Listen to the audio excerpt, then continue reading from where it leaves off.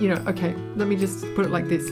When you think about sustainability, we think about it as a systemic thing, and wanting to be able to be something that can be sustained. Well, it just wasn't working, and I wasn't able to work out where in the system it was broken.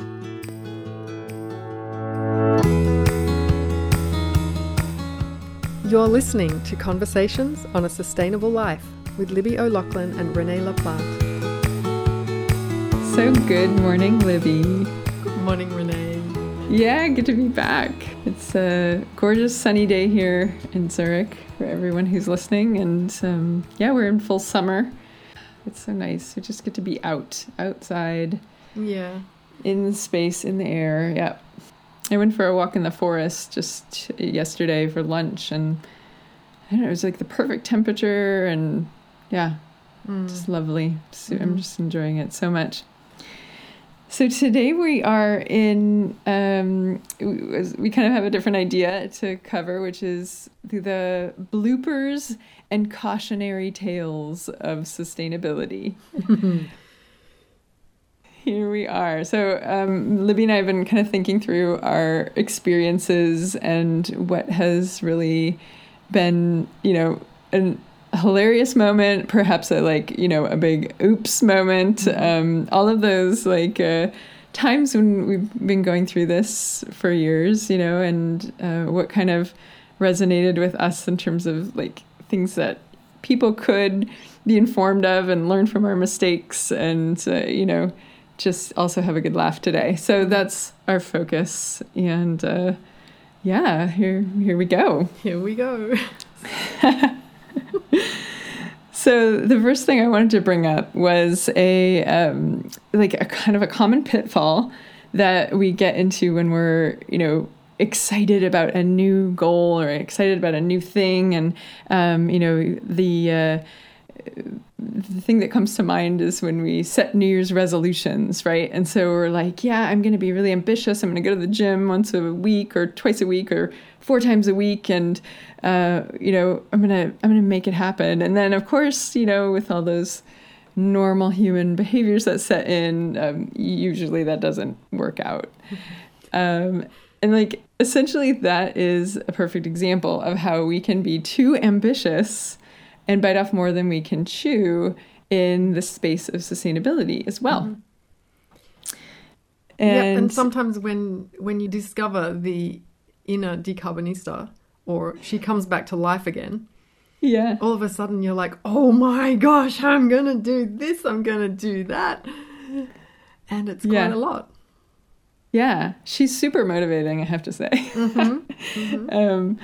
And so, we want to work with that, right? We don't want to just be like, my lowly human self is screwing me up again today. No, I mean, the fact is that we do have a very small supply of willpower in ourselves. And what we tend to do, what's happening there is that we tend to overuse or overdepend on that willpower. And if we can rather get our heads around the fact that willpower is very, it's extremely small. I mean, we're talking 2% perhaps of our daily activities are things that we are actively, kind of pushing and changing in ourselves, actively, really trying to adjust. Then, we don't have a lot of capacity to do a lot all at once. So there's a couple strategies here. One is just to be aware of it and to recognize that you want to apply that willpower to something that's really, really important and incremental, actually. So try to attach it to, so I'm going to stop driving to work every day, and instead I'm going to pick one day a week where I'm going to just, make sure that I don't drive. And you're going to set yourself up so that you don't have to drive that week, and you're going to make arrangements and everything, so that that willpower is really focused in on making sure that you don't accidentally pick up the keys and go out the door and get in the car and start driving, and then you're like, oh no, what did I do? Right? So that's a strategy. There's also, and I just listened to some really great things yesterday, There's this gentleman named Dan Ariely, who's, the guy that's known for behavioral economics. And on Spotify, he has a great mini podcast where he talks about his book, This Honest Truth About Dishonesty, which I highly recommend. And he goes into a lot of important themes, and I won't spoil it for you, but I'm going to put it out there straight away that we lie to ourselves. Da, da, da. It's really plain and simple. Now, that doesn't mean we can't get around that naughty habit, but it is key to know this about ourselves, because otherwise we're just kind of making a big farce about this critical work we need to do to stop filling up the bathtub. And, we're just making ourselves feel good and, not okay. So in case you haven't listened to episode 6, definitely go have a listen, because that's where the bathtub comes in and where we can kind of understand the problem that we're dealing with. But anyway, back to these videos and audios I was listening to. I also listened to some YouTube videos. I was doing it for a client and following up on some leadership topics. And Simon Sinek had some super smart suggestions, super clever. And he reminded me of another strategy, which is you can just remove the temptation. Yeah. Right? If you remove it, then it's not there for you to use. So in other words, you can get rid of the car and then you can't drive to work. And of course, that comes down to personal choice and what's going to be the most effective and what can you realistically do to make those alternatives work for you. But it is just an incredibly effective strategy when we're going for big goals and we're trying to preserve that little bit of willpower that we do have. So that's another, kind of more on the extreme side of like, you're for sure dedicated and you're like, let me just remove the temptation completely. And let me just point out at this point, don't try and remove your children. Oh. They can be a very big chaos-making block when you're trying to move towards certain changes in life. When you're in a family unit, you have all these different dynamics going on, and so true. Yeah, we can't do that. We can't give them back. No. Well, that's okay, because actually they're helping us all grow, so we need them. So then a third strategy I'll just mention, which is basically like using replacements. So a lot of times what we try to do is we get really ambitious and we say, oh, I'm going to stop all this stuff, right? And I'm going to avoid this behavior that I'm trying to, curb, if you will. And actually, there are studies that show it's harder to stop something or to just like go cold turkey, or to like taper something way down and say, I'm going to resist something, right? Because then you're like really using your willpower to resist something. Like, don't take the cookie out of the cookie jar and the cookie's sitting there. That resistance that you're trying to summon up drains our willpower more than anything. So instead, we can use replacements to still give us something in that moment when we're compelled, but we don't have to use the bad part or the bad thing anymore. It's like when you're training a puppy and like it's chewing on your shoe and you swap it with a bone. I mean, it's still going to chew, but on something better, right? So sorry to use that analogy, but we're pretty much like that. Yeah, I guess we are. So using the car example, you're going to arrange for your friend to pick you up and carpool on that one day of the week. And it's going to be like a hard commitment that you guys make to each other. And that replacement is going to, it's going to start to feel normal after a while. And then maybe you can like tick it up a notch and you can be like, hey, let's do it two times a week. Or I'll drive one day and you drive the next day and so on. And so you start to ratchet up your, the changes, and you start to improve your impact and your positive impact through those incremental moments, applying your willpower very strategically. And it's interesting, isn't it? Because I think we're just so accustomed to wanting to tie things up neatly and solve things immediately. And so I think that's where the temptation is to go, right, gates down, cold turkey, this is the way it's going. And I mean, I guess for some people that does work. Yeah. And it's not to say that that's not worth trying, right? So, like, if you have done it before and you know you can do that, like, go with it, right? Yeah. Like, I mean, I know people who've, like, quit smoking from one day to the next, you know? And then I know people who've gone through, like, multiple programs to quit smoking, right? So it's just another behavioral example. Like, there are, you know, there are ways to do this, and people have different tendencies and approaches and, like, kind of self-discipline in different areas of their lives. So not to say that it's impossible to just, you know, say, I'm making a clean break here and changing, but, you know, just know yourself well enough to pick wisely. Yeah. So that one was like the cautionary tale. Now I want to tell a very fun bloopers story,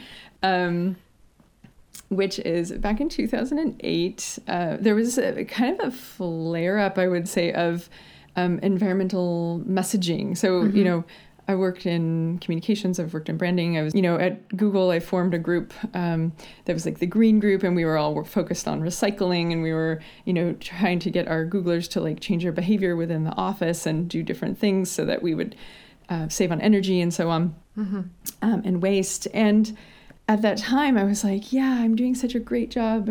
Good for me. And so I went and I bought 50 trees from something like the Nature Conservancy or something.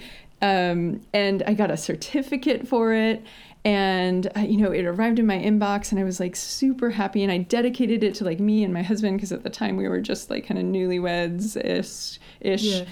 And like, I was so proud of myself. I was so proud of myself.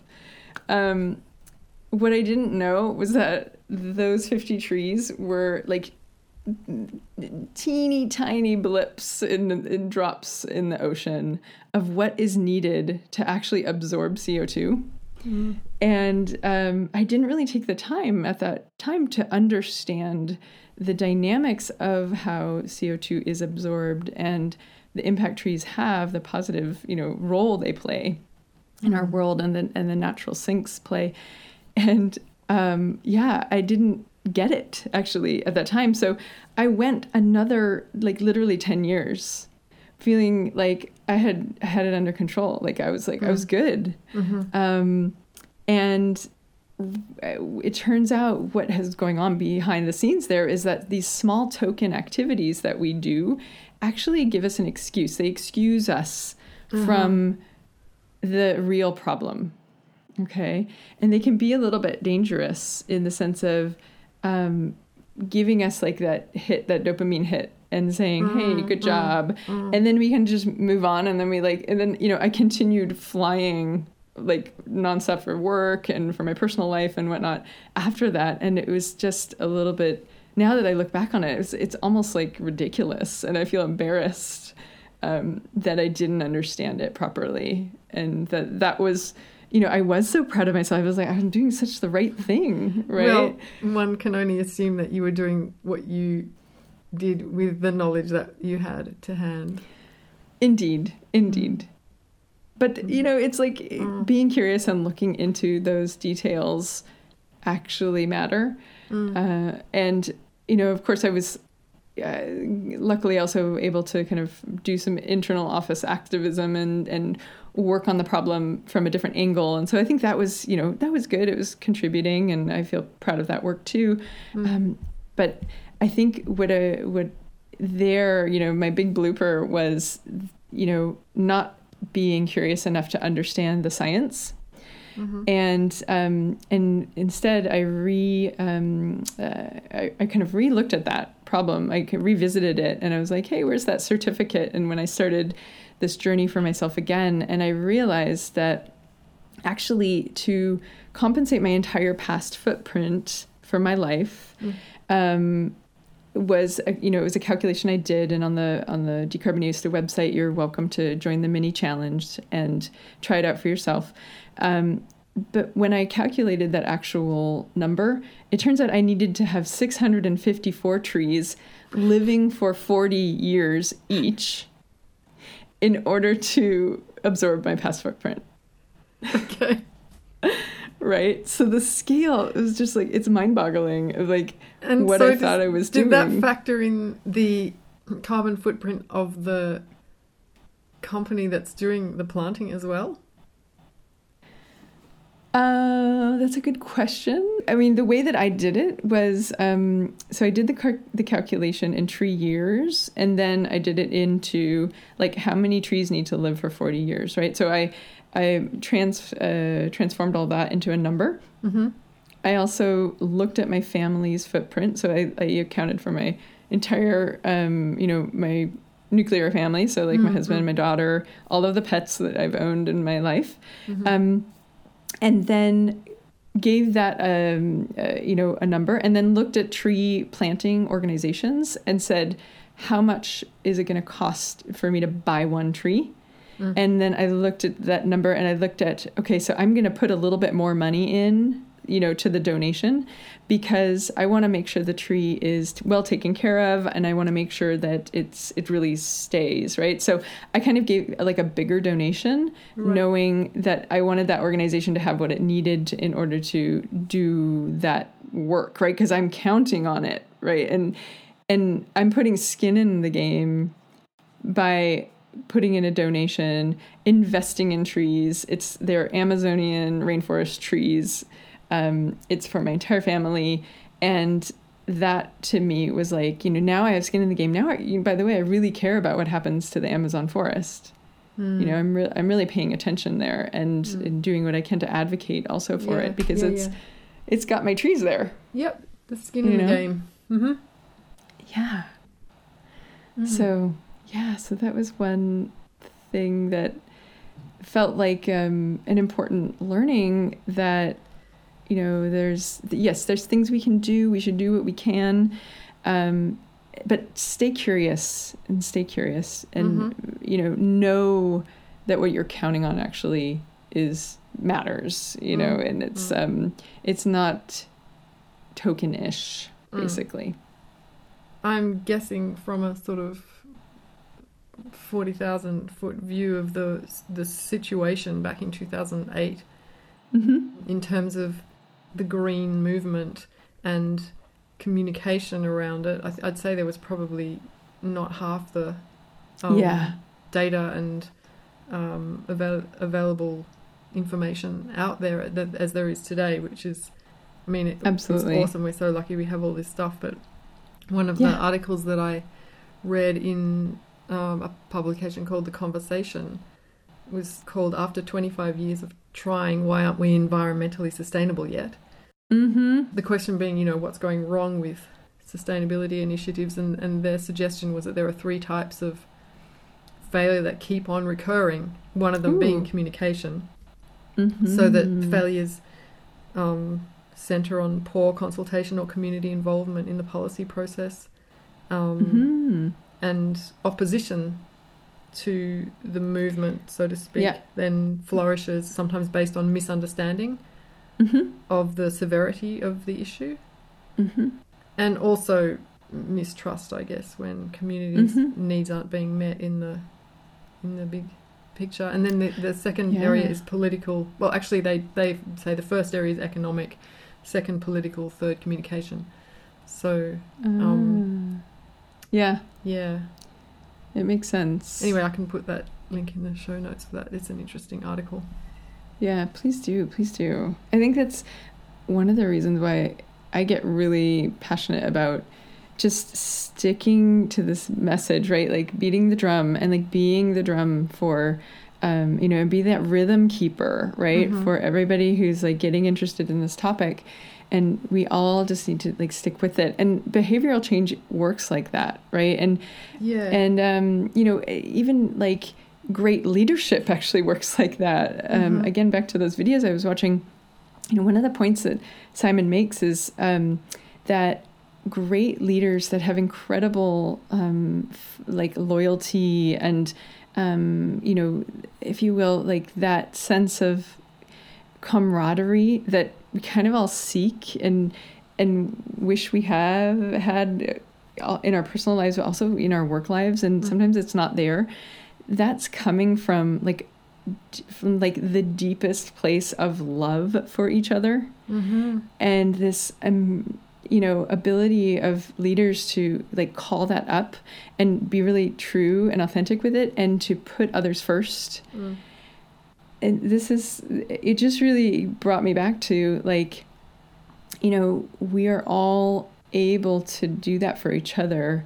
And this transition that we are making and need to make and are, moving at different speeds on, to make sure that our Earth is sustainable for the people on it, it's an act of love for each other. It's an act of respect for humanity and for the future generations and the past generations who've also worked hard to give us what we have today, right?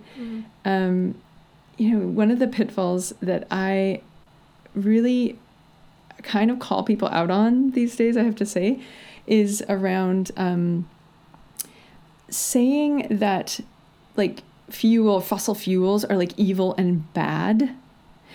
The fact is that they have given us incredible progress. They have afforded us so many positive things. And it's not that they're bad. It's that we're using them now too much and for the wrong reasons. And I think that's true about a lot of things that are not sustainable, right? Like, it's not that they're bad things. It's just that it's the quantity and the usage is no longer appropriate. Yeah. Does that resonate with you? And like that way we don't end up being like fighting and like trying to take sides and be really angry or frustrated with certain things, Yeah. So I think, that's the way that I think about it. And if it's helpful, take it and run with it. I mean, do you have any reaction to that, and any, visceral reaction or? Well, yeah, I mean, my visceral reaction is fear, actually, like when people start talking about oil and gas, because it's such an emotional issue. And I guess maybe being a writer, I tend to go down rabbit holes on different sides of arguments a lot. And I find it really interesting, for example, that I can completely understand where Greta Thunberg and her crew are coming from and saying it has to stop, everything has to stop right now. And the other part of me is thinking, well, hold on a second, if we stop using everything immediately, cold turkey, then we have another problem. And okay, we had just had this corona situation where we did stop cold turkey on a lot of things. However, people don't often understand the amount of oil and gas sort of raw materials that goes into, for example, food packaging. Yeah, and that's true. I mean, even like medical supplies, for example, or, there's a lot of plastics, there's a lot of petroleum used in creating these kinds of things. And, in a medical emergency, we're not going to just say, oh, no, we're not using plastic today, So again, like, this is that extreme thinking and the extreme acting, like, maybe as one person, you can kind of completely cut plastic out of your life, right? Or you can completely not use fossil fuels, right? That's awesome. Go do that, Yeah, exactly. Go and do it. Right? I applaud you. Exactly. And like, let's teach each other how we can do it and show, lead by example, and be into that and be enthusiastic about it. And then, but not turn around and then say, it's really bad to do all these other things, right? So I really look at these things as like acts of love, of transition, of respect for each other, and yet also compassionately challenging those situations when it's like, do you really need to be using that car today, right? Do you truly need to be driving that particular vehicle, or do you truly need to be ordering that thing, or do you absolutely have to take that flight, right? And just offering the reflection and the compassionate challenge there, because that will help us to really, go for those real needs as opposed to those perceived needs.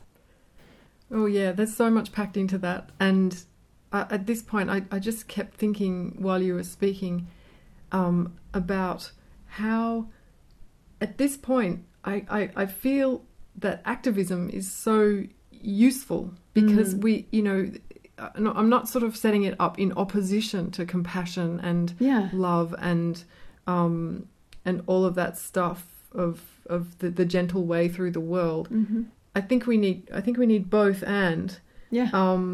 because I think we were planning to talk about Michael Moore's movie a bit later on, but I think just in the context of sustainability going sideways, this is where a lot of the challenge lies with the movement, if you could call it a movement as such. It's more granular than that, but because the activist side of things is saying something has to change drastically and it has to change now, and they're not wrong. Yeah. And others are saying yes, and we need to find ways to do this, and one of them is to be engaging our compassion and love. And some people see that as a soft line, but that's not necessarily true.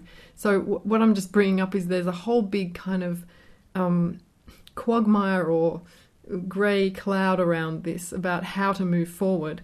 And in the context of sustainability going sideways, I think this is where the confusion and all that sort of unclarity about ways to move forward and how to act and how to address big systems and all of that stuff, that all becomes very heated and very emotional and so that I think is where the potential lies for things to go very sideways. Absolutely, because it like evokes, you know, when those emotions get involved, it starts to evoke our skepticism and our, you know, kind of like, you know, our claws go out, and it's like, no, like this is better than that, right? And that escalates and it triggers us, and we, you know, we get into our, you know, normal human elements where we don't operate very intelligently when we are triggered and when we're, you know, disengaging our logic. So all of this is a part of this problem, and we can't ignore it. And yet, like, my kind of best attempt so far has been to say, I recognize and appreciate what that chemical / that, you know, fuel, that solution has afforded us. And I'm grateful for it, actually, very grateful. And it's time to do something different. And act as fast as possible and not overcommit, because what happens when we overcommit? We fail. Do it as fast and yet as realistically as possible, and take those steps, right? And go based on your best knowledge. Okay. So, you know, I appreciate that you brought that up earlier when I was talking about my like tree token purchase. You know, that was my best information at the time. That was the best I could do at the time, right? And that's okay. You know, go with your best knowledge, but do your research. Make sure you have like looked at it from many perspectives, and yet still make the change, make the switch, make the better step, right? We can't sit here using fossil fuels indefinitely until we have the perfect ideal solution. We must move into better solutions now. And moving into better, it's not best necessarily, but it's better. So if everyone can kind of get that in their, embody that, then I think we will have better debates, we'll have better conversations, we'll actually move faster to find those best solutions, right? And as everything's evolving, by the way, and we've mentioned this in previous episodes, the climate's changing, right? Things are changing around us. And so we are being asked to adapt. And so adapting on the fly is necessary now. So, you know, it's no longer... And becoming comfortable with chaos, I guess. Yeah.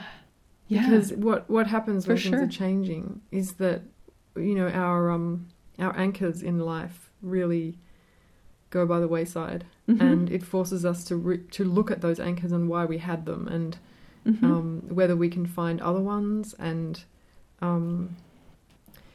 that there is a lot at stake, and there is a lot changing. So Yep. yeah, Absolutely. And, you know, it's totally normal because us being kind of like, you know, compartmental thinkers, we, you know, as humans, we search for these silver bullets, right? I have had so many conversations with ex-Google colleagues that are like, oh, but technology is going to solve it. So, you know, they're not worried, right? And I'm like, yes, and let me elaborate a little bit on that, just because I've been spending my hobby time on this topic. You know, I really did think the same thing, and what I discovered is that it's not that technology is going to solve it, right? It's going to boost us and what we need in order to make progress, okay? And I think that's really different. And you know, it's really normal for us to think really narrow and be like, yep, that one thing's going to fix it, and I'm going to focus on that one thing, right? But that's actually, the problem is so big and pervasive and systemic and integrated and interconnected and interbeing, you know, like that doesn't work, unfortunately. you know, I was listening to another podcast. What a surprise! And it was This Jungian Life, which is three Jungian analysts who Gave me chills. have very rich and beautiful conversations. Yeah. And they're talking about archetypes Yeah. and the scale of archetypes that are in our, you know, that have occurred over the millennia, and in myths and stories and what have you, and that occur in, you know, like for example, one of the hosts of the show was talking about technology as, you know, a certain type of technology, like a robot or whatever, could be an archetypal symbol. Oh.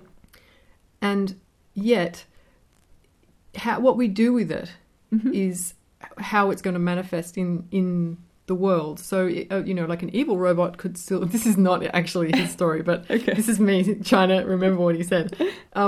You know, an evil robot can be just as archetypal, of the same archetype as a good robot. And it's what we do with it that so in other words, just to your point about the technology, yes, the technology's there, and what we do with it brings that to its fruition. Yeah. So therefore, the people that are programming, the people that are utilizing it and putting it into the world, into its systems that it's going to, you know, help and enhance and all that stuff, it still has to be done by a human. Yeah. And I think that's exactly. the other factor that's really important to remember. So, Absolutely. Like, I hope we're I didn't in just charge. butcher that analogy. Yeah. I mean, we're ultimately in charge, right? Until the AI does actually take over the world, which, you know, theoretically could happen, I suppose. No, we're still in charge, and this. I just want to point out, you know, kind of back to the tree thing. Like, when I discovered that trees are our most effective, quote unquote, technology today to absorb and sink, sequester and sink CO2, I was like, oh, right, now I get it. You know, there's all of this innovation going into these machines that suck CO2 out of the air, and they then liquefy it. They stick it into, you know, rock in the ground, and, you know, there's all of this innovation going on, and this beautiful, like, exploration, and it's actually happening here in Switzerland, some of that.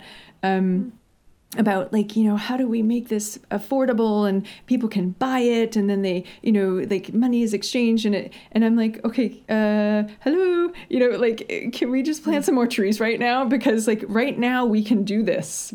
We know they work. It's actually within our reach. It's in our reach, and it's like not very hard to do, and you got to make sure it doesn't like die, but you can water it and stuff. Like this is where I am with this topic. Like, it feels so weird to me that like coming out of a technology career and landing in this topic and thinking, no, actually, I'm going to spend my time planting trees and donating to planting trees instead of developing technology. I mean, we can do it all, right? Everybody can work on some of it, parts of it, but like it's amazing that when we just take that mental leap and we just assume that like technology is the solution to all of our problems. Yeah. So we talked in episode 6. We discussed competing commitments and blind spots. I'm just wondering, it's scaling that up to as a culture and the community. What do you think our blind spot is then? Because if you're thinking, well, hello, we could be planting trees. Do you think that's a blind spot, or do you think that that's just I think so.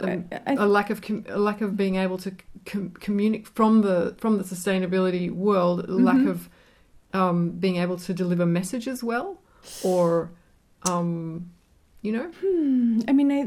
what I personally observe is just that in general, a lot of us who are educated, have had careers or in our careers and are busy with our lives and, think we're doing well and, like having good intentions, right?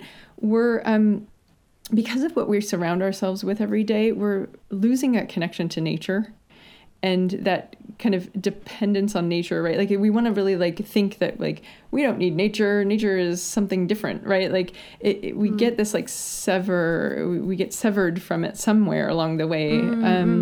And what I found was like when I like accepted that like actually humans are nature. Oh yeah, like we're like animals and we're just connected. It grounded me a little bit more. And then I saw in there that we don't really respect what that role is that nature's playing. We don't think of it as our peer, as our, and I mean, we mostly think of Mother Earth, like this concept is like, mother and, it's nurturing us and like all of this, like very stereotypical stuff. But do we actually recognize that like the trees, they're like letting out CO2, they're taking in CO2 and they're letting off oxygen and we can breathe, right? Like how many trees does it take to breathe, for a human adult to breathe? Has anyone ever looked into that? I did. At one point, I was like, how many adult trees need to be alive in order for me to breathe? And somewhere on Quora or something, the answer was like 8 trees.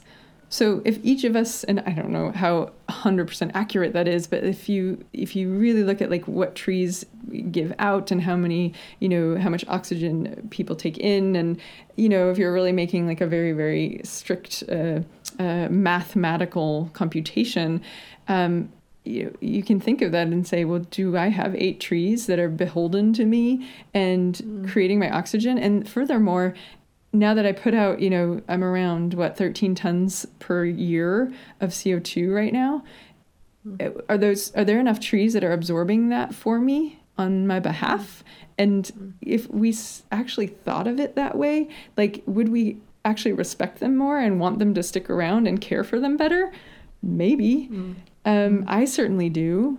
And I really like have internalized that now. It's like those are necessary for me, and I actually really like them, and they're really good for my mental health. So like, yay, like it just rebonding, if you will, with that natural element that we are actually connected to. That's one way of and looking so at it. when we talk about blind spots, that's interesting because a part of it also is that we have perceived needs. And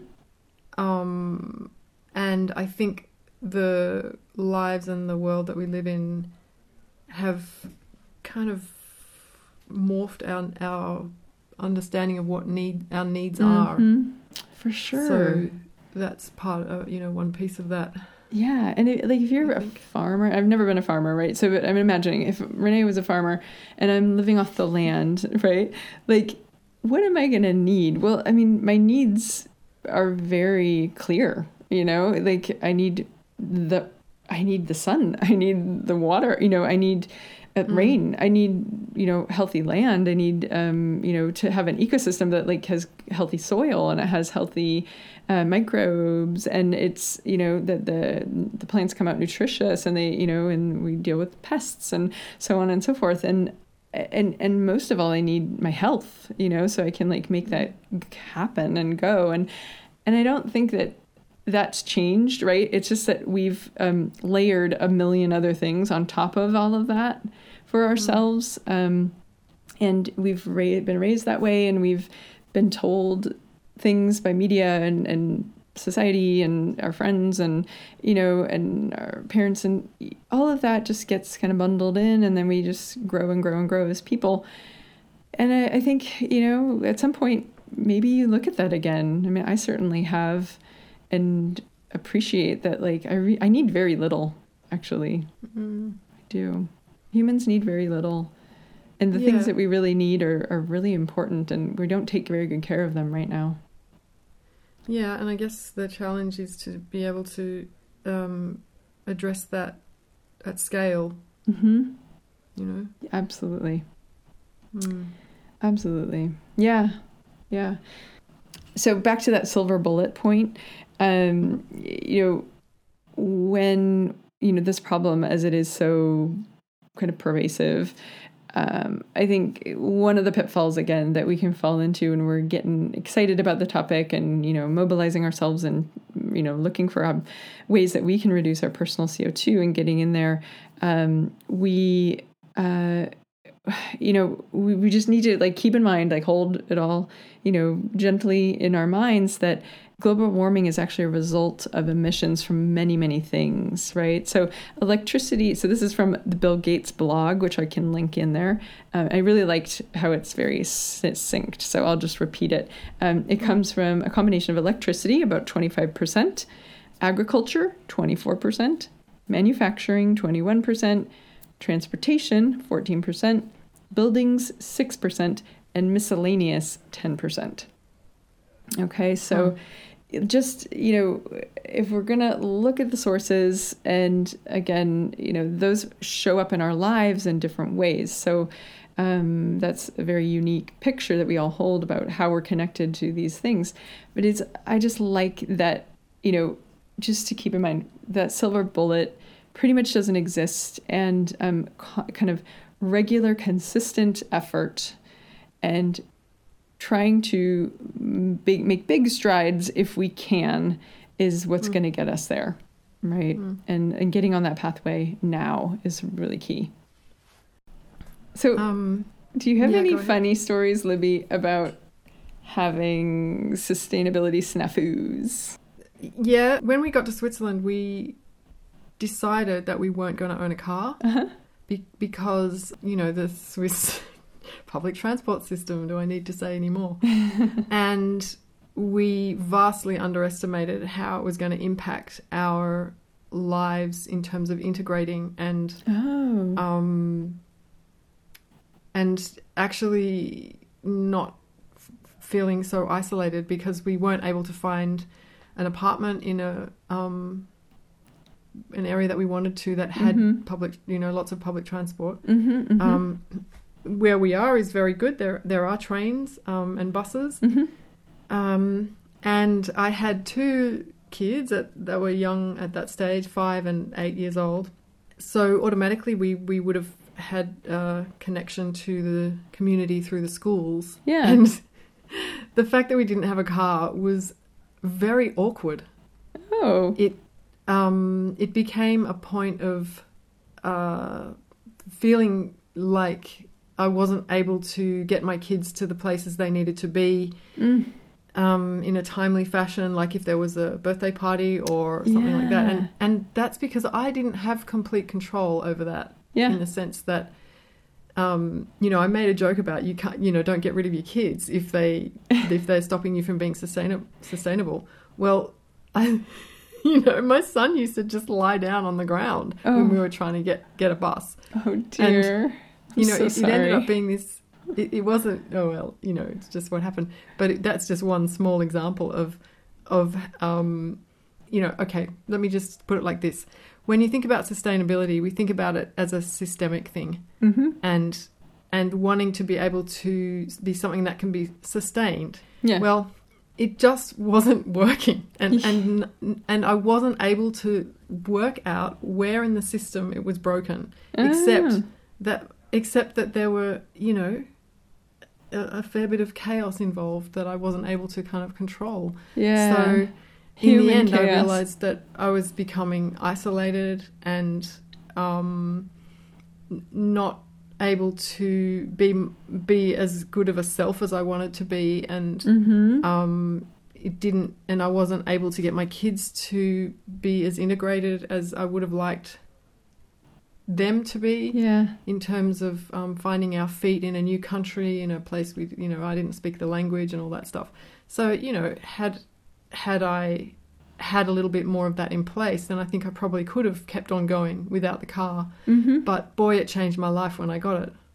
So at that point, we had to make a decision about, and so we did the research. We looked at what was available at the time and what the fuel consumption was on the car, and so we did all of that research, and that.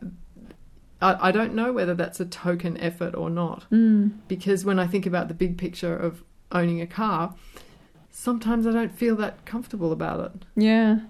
And at the same time, it came back to this question of balance. If I'm too extreme in one direction, it comes at the cost of the other things in my life. So, this is another area that I think there's potential for sustainability to go sideways, because it requires constant kind of vigilance, or at least awareness and mindfulness of the decisions that you're making and why you're making them. And you feel like, in a way, I don't want to be walking around doing these checks and balances in my head all the time, because I think it's kind of a bigger thing than that. So I don't know, make what you will of that story, but well, that's good. I mean, I think you've had to weigh and be thoughtful. And, the thing that comes up for me when we talk about petrol cars is, there's a lot of discussion and debate right now, like, are electric cars better than petrol? And, what's that breaking point for justifying it, kind of? And, I did my own kind of review and analysis and came to the conclusion that, so we don't have a car, but we live really in the city, so we can walk out our door and there's a bus and two buses and trams within 2 to 3 blocks. Okay, so and we made that a very intentional choice when we looked for the apartment and whatever. It's just, that's what we did, and it worked for us. But I do have friends who have cars, and like Libby, right? Like you, and the thing is like, are you also being thoughtful at the time of using it? And yes, I know, we've had discussions about how you're, kind of consolidating your trips, and you're thinking it through before you use it. And it's a intentional use of carbon, if you will. Right. And on the electric car side, if you're actually a haphazard driver of a car and you buy an electric car, that's actually probably worse, right? Because we've put all of this carbon into building the car and creating the battery and having that exist in the world, and then you only drive it a teeny tiny bit, and that is not necessarily a better use of the resources if you're going to just drive the petrol car very infrequently. But if you're going to drive that electric car constantly and you're going to really use it, and it's going to be, in use, or you're going to even loan it out to friends. I have a friend, Marta, who's on her way to buy an electric car. I think it's tomorrow that she's going to pick it up. And she's planning on doing a car sharing program with her friends. And this, when you think of it that way, then that all of that energy that was put into you creating the piece of material, right, the car and the battery and etc., is going to be utilized efficiently, and it's going to displace the use of other cars. It's going to displace the use of petrol cars, right? So if I go into her car sharing club, then I'm not going to use the mobility car, which is this car sharing program we have in Switzerland, which they're all petrol right now. I think they might be introducing electric eventually, but that's where I get my guilt trip for myself, is like, okay, am I going to really use the petrol car again, right? But then her making that step is going to allow me to try it out and to move in a different direction, and again make a choice that I feel more comfortable with, and is going to, within my carbon budget that I've given myself, I'm going to be better off, because of her purchase and because of that thoughtful consideration that they've made. So I think it's stuff like that where we're, we do have to look into it and be thoughtful, and yet, as you say, we need to live, and we need to continue to kind of reassess when it's possible, right? So maybe that's helpful wisdom. Yeah, I think one of the hard things in this area is, like I said, the sort of the checks and balances and walking around. Yeah. And because it's not easily quantifiable. Yes. It means that there is kind of this open loop in your head. Yeah. That somewhere is ticking away in the back of your mind. Is this thing? Oh, is it that? Is it this? If I do this, do I need to offset that with this? And this is this kind of exchange mentality that somehow kicks in because we've grown up with these, the checks and the balances and the very true in accounting, sort of, accounting and economies and all of that stuff, and sure that's kind of the way we think about sustainability, because it's about the fact that we have access to a lot of data now, and we now see in black and white what targets we need to hit, and yet somehow that's it's kind of a different. It's not quite a body language, if you know what I mean, in the individual. Yeah. So that's an area that I have to think a bit more about that. It's still, I guess it's an exercise that's like really intellectual, and in order to make it work, it needs to be really embodied, right?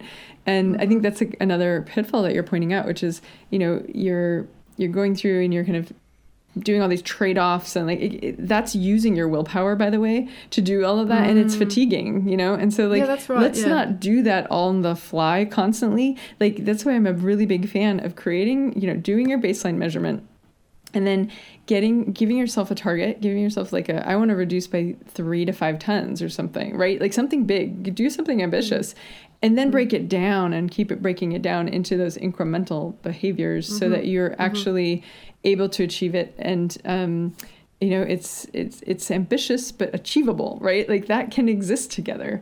And then you don't have to think about it all the time, because you've already broken it down into the parts where you're like, no, it's the thing that I'm going to do differently is that one or two thing, those one or two things, not the 50 things throughout my day. Right. So, and that's the big picture thinking. That's sort of in line with the systemic thinking. Yes, exactly. So big fan of all that. Again, this is what I strive to empower people to do, actually, because what it allows you to do is you have your plan, you're executing on it, and so all the time in between, apart from those kind of two things that you're really working on, all the time in between you can enjoy. Because you've thought it through and you've got that plan, it's that it's adding up, and it's the equivalent of putting a franc or a dollar in your bank account every day, right? I'm doing that thing. I did it today. I did it, and saving it up, and you're not stressing about oh, did I put my 10 in this week? It's broken down to the level where you can actually apply it very easily and fit it into your life. Yeah. So I want to tell a funny story. I hope it's funny. Yes. I think it's funny. I'm I laughing found already, it really. funny because it's one of these things that just really illustrates like what's going on in my household. So the other day, we had an avocado sitting on the shelf, and it was like, it's those moments where the avocado is like, it's gorgeous one day, and then like the next hour it's bad. You're like, no, like the avocado. I picked it up, and I was like, this smells off, and I was like, dang it, and I was about to like just open it up and look at it and be like, yep, it's rotten, and chuck it in the bin. But what I observed in this smell was it's kind of smelled like bacon. Oh, wow. Okay, have you ever had a bacon smelling avocado, Libby? I know that when they turn, they do smell very different. Yeah. I'm open-minded at this point, Renee. Okay, so I am a secret lover of BLTs, but I have not had bacon in I don't know how long, like I don't know, maybe a year. So, and I don't ever cook bacon in the house because my husband doesn't like it and my daughter doesn't like it. And they would complain about the smell, and it really sticks around, right? So it's one of those things. It's like, I've given up on bacon. But when I smelled that avocado, I was like, this might be interesting. So I got on the internet and I started looking and wanted to check if it was possible to eat avocados that have gone bad, right? Like, first things first, like health and safety. What's the story? And they're like, yeah, actually avocados, even when they turn, okay, so I'm not talking about like the white moldy parts, but like, they do turn, they can smell, they can be brown, right? Like there's like, those qualities are not dangerous, right? You can still eat them. So I was like, okay, I'm doing this. So I prepared myself everything for my BLT, and I opened up the avocado and I looked at it and I was like, yep, it's got a bit of a funky color, but it's not like moldy, right? Like there was nothing in there that was like giving me my spidey sense of like, that's gonna make me sick. And I get food poisoning pretty easily, so I have a pretty good radar for that. So I cut it up and I put it on, and I like, that was my lunch for the day. And I sat down with my family, and they were just like staring at me like, what's going to happen, And I have to say, it was the most delicious vegan BLT I have ever experienced. Oh, really? Yes. Oh, how interesting. It was incredible. I was overjoyed. I hadn't had a BLT in so long, and I was like, I want to do this more, I couldn't believe it. I was just thrilled. So that was sustainability. Have you tried grilling it as well? Because as soon as you cook avocado, it takes on a completely nutty kind of gorgeous flavor as well. I've done it on the grill before. Not very well. It was kind of like an experiment, and it was like, like half. I just put half of it on face down. But I'm gonna do that next time I'm anywhere near barbecue, which I don't own. But oh no, I just mean like under the Oh, you mean the oven like grill? Put it on toast under the grill, oven, yeah. I have not. Or I mean, we do avocado on pizza. That's really good too. Do you? Oh my, yummy! I'm gonna try that. I haven't tried that before. All I have to say is that do not toss those avocados unless you've really made sure that it's bad, because this was like my most delightful discovery in a long time. That you know what, like, it's still possible to have a BLT even if you're eating plant-based. Okay, well that's very good to know. Yeah. So that was a sustainability goes the right way story. Well, it was pretty much almost going sideways. Almost going sideways, exactly. But we recovered. I recovered. Yep. Yeah. Well, when I did the course for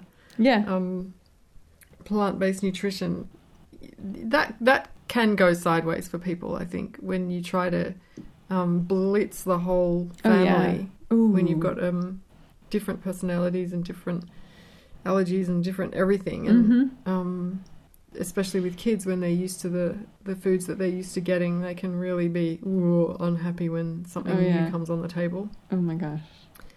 So that can go sideways, but I didn't have too much of a challenge there, just personality related stuff, So. My daughter is the best at saying, ew, I don't want to eat that. Like before it even like hits her plate, you know, she's just looking and she's smelling and she's like, no, and like kicking and screaming. I mean, and we're getting to that age now where I'm like, can you say that differently? You know, and then, you know, her dad's looking at her like, you know, your mom just put a lot of effort into this or whatever, you know, dad just put a lot of effort into this. So, I mean, for sure, like that will pop up if you are experimenting with other people's palates, and just know it, for sure. And, you know, take it on, you know, as you go, but don't give up. Like people can adjust, and, you know, we're all like, I think that's right. And I mean, if you just keep churning out the meals the way you do them and just go, oh, that's a shame. Well, you know where the pantry is. Go and help yourself to a sandwich or something. That's fine. Yeah, you know? Totally. Yeah. I was just trying to think if there were any other examples of that I can think of off the top of my head, and not really, but I did find some really funny examples of sustainability fails in product development and design. Oh, that sounds good. And I'll put a link in the show notes. This is just kind of a frivolous thing, but they're just top of the list is the Nike Eco Warrior shoe, which just you look at it and you just go, wait a second, that's a Nike shoe? It just looks like people call it the Air Hobbit. Oh, that's bad. I love it. The lesson being, if you're going to push a green product, be sure it aligns with your brand image and purpose, and check it's something customers or consumers actually want. Yeah, or take a small risk on, right? Like, don't go too far with the risk, right? That's one thing. Like, we all like to think that we're like original and unique and like special people, and yet we don't take big risks in most areas. You know, like that's just how we are. It's like all psychological. Yep. So and there's another example here about McDonald's announcing they cut plastic straws from their locations in the UK and Ireland, replacing them with a paper alternative. The fast food chain uses 1.8 million straws a day in the UK. Wow. So they said it was a significant step for them to help reduce single-use plastic. However, where the old plastic straws could be recycled, the new paper ones couldn't. Oh. So customers were told to put them in the general waste. Oh. And top of the straws not being a greener choice, they performed poorly, going soggy quickly. That is so true. People started to petition to reinstate the plastic straws. Wow. Interesting. I mean, you know, it's one of these things. It's like, oh, really? Do we need straws at all? Well, exactly. Yeah. I don't know. I mean, after the age of 10, like, I think we can live without straws, you know? I mean, they're fun. Yeah. They're fun. Yeah. I'm not going to lie. Like, it makes it part of life fun. But, it's a very good question.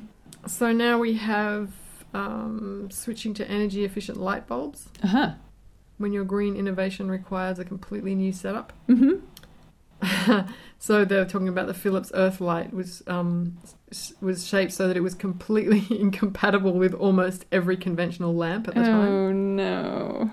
So yep, it's like a weird shape, too big, too wide. Yep. Bummer. There's much more here. So gosh, take up all the airtime. Well, I just want to mention one other thing before we close up, which is actually it's quite critical, and it's not particularly logical at first, but then when you kind of get to know it, like it makes sense, and you can kind of start to use it in your framework. So it's called the rebound effect. So I couldn't find a plain English definition that satisfied me, so I'm just going to attempt to say it in my words, but you can look it up on Wikipedia and we can put it in the show notes. But essentially what happens is, you have a good intention, and so the effort that you've kind of put in gets compensated elsewhere. So you end up spending more on, that thing that you we're trying to actually reduce. Okay, so maybe that's like a very high level explanation, but let me give you a concrete example. So working part-time.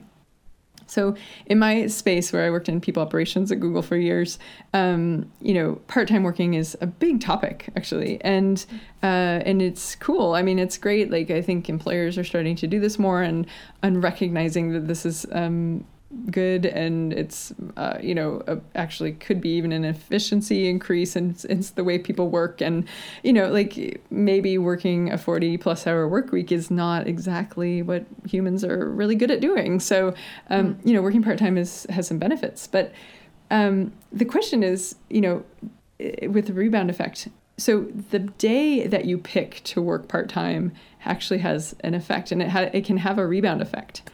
Oh. So yeah.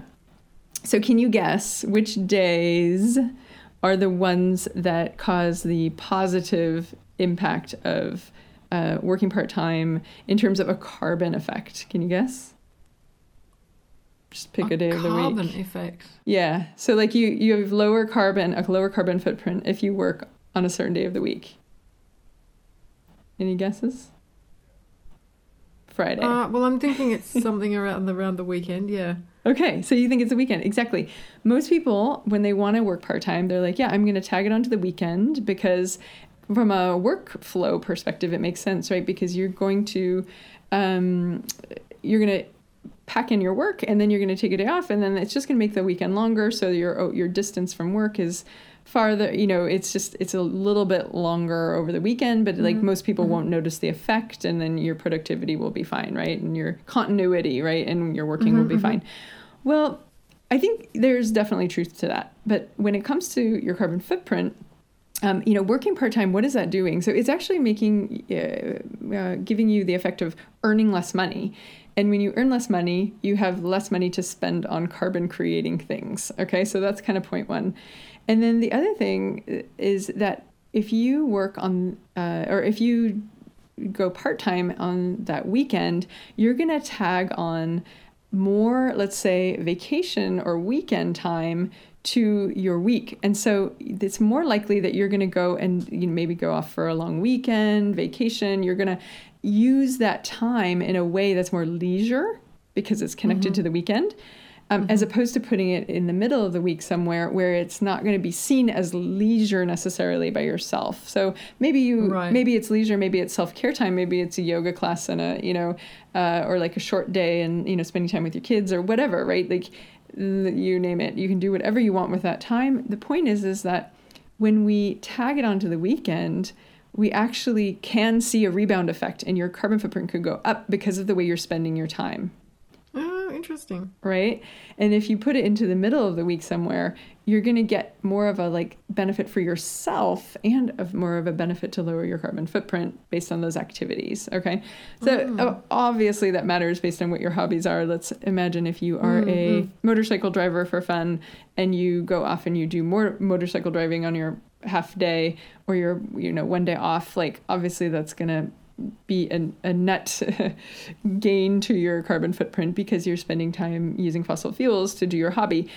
But, if you're not doing a fossil fuel related or a carbon related activity on that midweek day, you're going to have both the income decrease from doing the part-time and you're going to have the carbon footprint decrease as a result. So that rebound effect can sneak up on us. And it, if we're not factoring it into our decision making, we can kind of inadvertently add more to our footprint just by doing things that we think are good for the earth or good for our lives or good for our health or the animals, etc.